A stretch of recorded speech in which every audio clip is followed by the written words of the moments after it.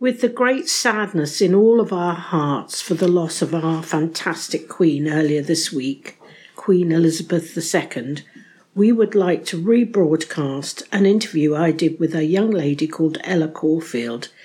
It's an extraordinary story of courage.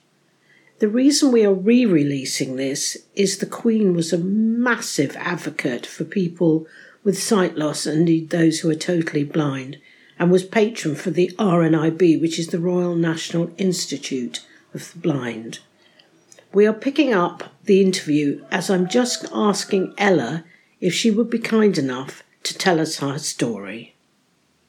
Ella, would you mind telling Draycott Diaries and myself a little bit about your story and how you lost your sight and what indeed living with sight loss means to you? I'm very happy to do that. So I was born fairly normally. Nobody thought anything was wrong. And then at about a year old, maybe 18 months, when I was going to nursery, the nursery teachers noticed that I was a bit different. I'd look at things very close up compared to lots of other children. So they suggested to my parents that they get me checked out. At this point, we were living in London. So they took me to our local hospital, who then referred me to Moorfields Eye Hospital. I was taken there for some tests, and it was established that I was very short-sighted because my eyes hadn't developed as they should. No one really knew why, but my eyes are more rugby ball shaped than football shaped. That was fine, and so from that point on, I wore glasses. And then aged 4, again, for some unknown reasons, I suffered 2 retinal detachments in both eyes. I, as a 4-year-old, probably didn't notice that there was anything particularly wrong, so hadn't said anything, until we went to our local hospital, now down in Somerset, for just a checkup. And the doctor there told my mum to get me to the Bristol Eye Hospital as a matter of urgency, which she did. At the eye hospital, I had 2 operations over a couple of weeks to try and save the eyesight in both eyes. Unfortunately, they weren't able to save the sight in my left eye, but I did remain with the sight in my right eye. I was completely blind in my left eye from that point. No light perception at all, nothing, and I can't remember life before that. In my right eye, I was still extremely short-sighted. Font sizes that I could read would be like at least font size 20 or above. It had to be that. If I was watching the TV, I'd probably sit about a foot away from it to get a clear picture. I used magnifiers at school to read anything that wasn't printed large enough. Distance was always an issue for me, so seeing and playing with my peers in the playground wasn't always as easy for me as it would have been for others. But I just got on with it because I didn't know any different. And I think I have quite a positive outlook on life. And I needed to carry on because there was no point not carrying on. That level of vision was stable for the next 11 years until I was 15. I was in the final week of year 10 at school, and I noticed a change in my vision. I was losing my peripheral vision in my right eye and wasn't sure what was going on. I thought I might have just have been tired and needed a break. It was the last week of the summer term. I told my parents, and my parents decided that it would probably be a better idea to get it checked out. So we went up to the Bristol Eye Hospital, and they confirmed that it was another retinal detachment in my right eye. So over that summer of 2015, I had several operations, and they continued through into the beginning of 2016 to try and save what vision there might have been left. Unfortunately, they weren't able to do that. So I've been left with only a little bit of light perception in my right eye since then. And the light is only really there if it's very bright. So if I'm looking at the sun or directly into a light. And that's been the state of my vision for the last 5 years. It was a change. I had to go through a learning curve after 2015. There were lots of things that I'd been reluctant to do when I was younger. I'd had support from the vision support team from County Council. They'd helped me with learning how to touch type and use computers. So I had all of that to back me up. But I was stubborn. I'd refused to learn Braille because I didn't see the use for it. But once I'd lost my sight, I did see the use for it. So I learnt Braille over the summer of 2016 in the knowledge that I wanted a guide dog. I'd wanted a guide dog before I lost the rest of my sight because it was bad enough then. Over the summer of 2016, I learnt to use a long cane, which is the cane that if you stand it up, rests about your waist to walk around more independently, because guide dogs suggest that having a bit of independent movement without a guide dog means that you will work better with a guide dog. And here we are today. I've come a long way in the past 5 years. I still have a lot to learn. I'm still effectively living at home at the moment, so I rely on my parents and my sister for a lot of help. But particularly in the last 2 years since getting my guide dog Rio, I've become far more independent and far more confident. Well, Ella, thanks for sharing that. I didn't realise myself that the total loss of sight is really quite recent. So that really only happened about 5 years ago. Yes. Mm-hmm. And how did that affect you emotionally? I find it's difficult to say, I think. I'd like to say it didn't particularly affect me too much. I definitely had periods throughout the year following. I could probably go 2 weeks without crying, and then I would have a complete breakdown. And I think that's how I coped with it, which possibly isn't the best way of coping with it. The following year, from 2015 to 16, was my year 11, which is when I sat my GCSEs.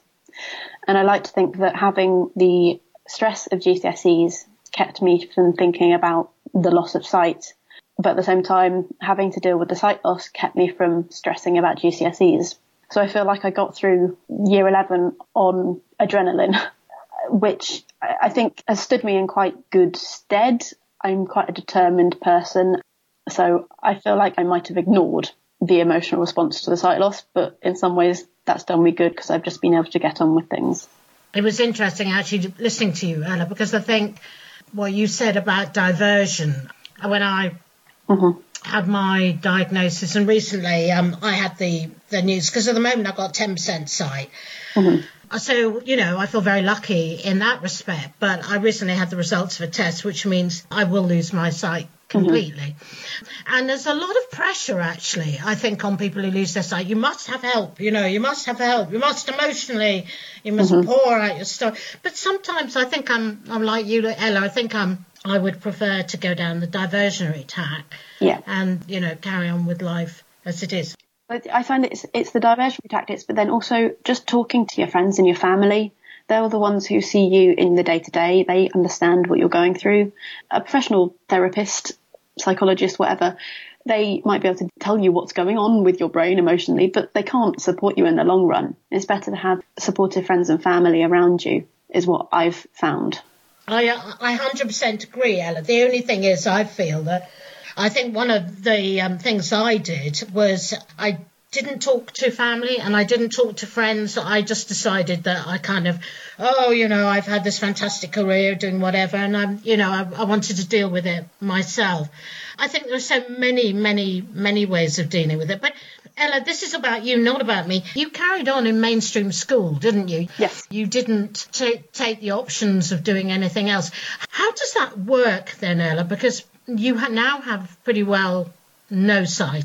How did it work in those last couple of years at school? Because you were taking some really important exams. I owe that completely to the learning support staff and teachers in general at my school. I attended the Kings of Wessex in Cheddar, and they were totally amazing. I had talked with the vision support team teacher from the council that I'd been working with for years and years.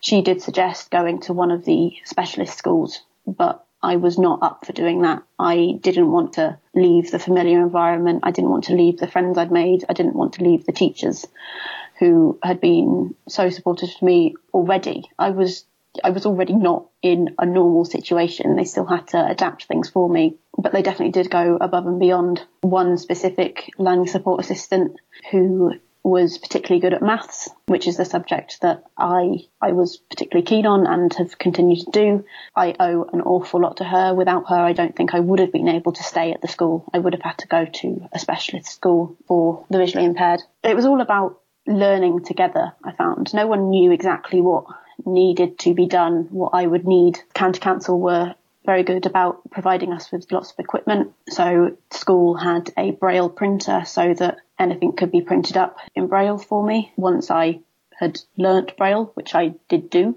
we had a machine that you could raise tactile diagrams. So we called it the toaster because apparently it looked a bit like a toaster. You'd draw on some special paper and then it would go into the machine, heat up, and where the ink was, it would bubble up. so I could feel what was drawn out. Through year 11 and into sixth form, where I stayed at King's, I had support in lessons. I would have a reader scribe for lessons and also in exams. I think also the emotional support that they provided. Like I said, I could go 2 or 3 weeks strong and then suddenly have a bit of an emotional breakdown because something suddenly hit me, and they were very good about helping me out with those times, because occasionally it would happen at school. They were just great friends to me, were very supportive, and I think perhaps it was my determination to do it, but I just couldn't see myself going anywhere else. It was a good school for academics, which is what I wanted to do. And I felt very comfortable there, and everyone was very supportive to me there. So I wanted to stay. And like I said, it was just a matter of working together to figure out what I needed and what was the best way to get around the new situation that I found myself in. I like to use the term re-navigation. Yeah. Because a lot of people say, oh, well, how do you do this and how do you do that? And what does that happen? You know, and you can spend an enormous amount of time trying to explain to people. But I simply say to people, sight loss, re-navigation, give me a tool, give me a guide dog, give me the things I need to help me do the things I've always done. Yeah, we can do almost everything that a sighted person can do. We just need to figure out how to do it in a slightly different way. 100%. But let's big you up for a minute, because I can't help but do that. What A-levels did you manage to get? And where has that led you, Ella Caulfield? A-levels, I did maths, further maths and chemistry, and I also did history at AS level. In the end, I got an A in my history at AS level, A in my chemistry, an A in my further maths, and an A-star in my maths. And that enabled me to get into Oxford University, where I am in my first year. Thank you, Ella, for being so frank and really giving everybody here a sense of what losing your sight means, and indeed that it doesn't have to end your life. It can indeed, in fact, I would go as far as to say it can enhance your life with re-navigation skills, and those include guide dogs and all the fantastic equipment that is now available to people with sight loss and those who are totally blind. And a lot of that would not have happened had not the Queen been such a momentous energy behind people and re-education of disability. So thank you, Your Majesty. And may I also thank Jeff Farney for re-editing this programme, and to everybody on Draycott Diaries, and to everybody listening, let us hope that our wonderful Queen rests in endless peace.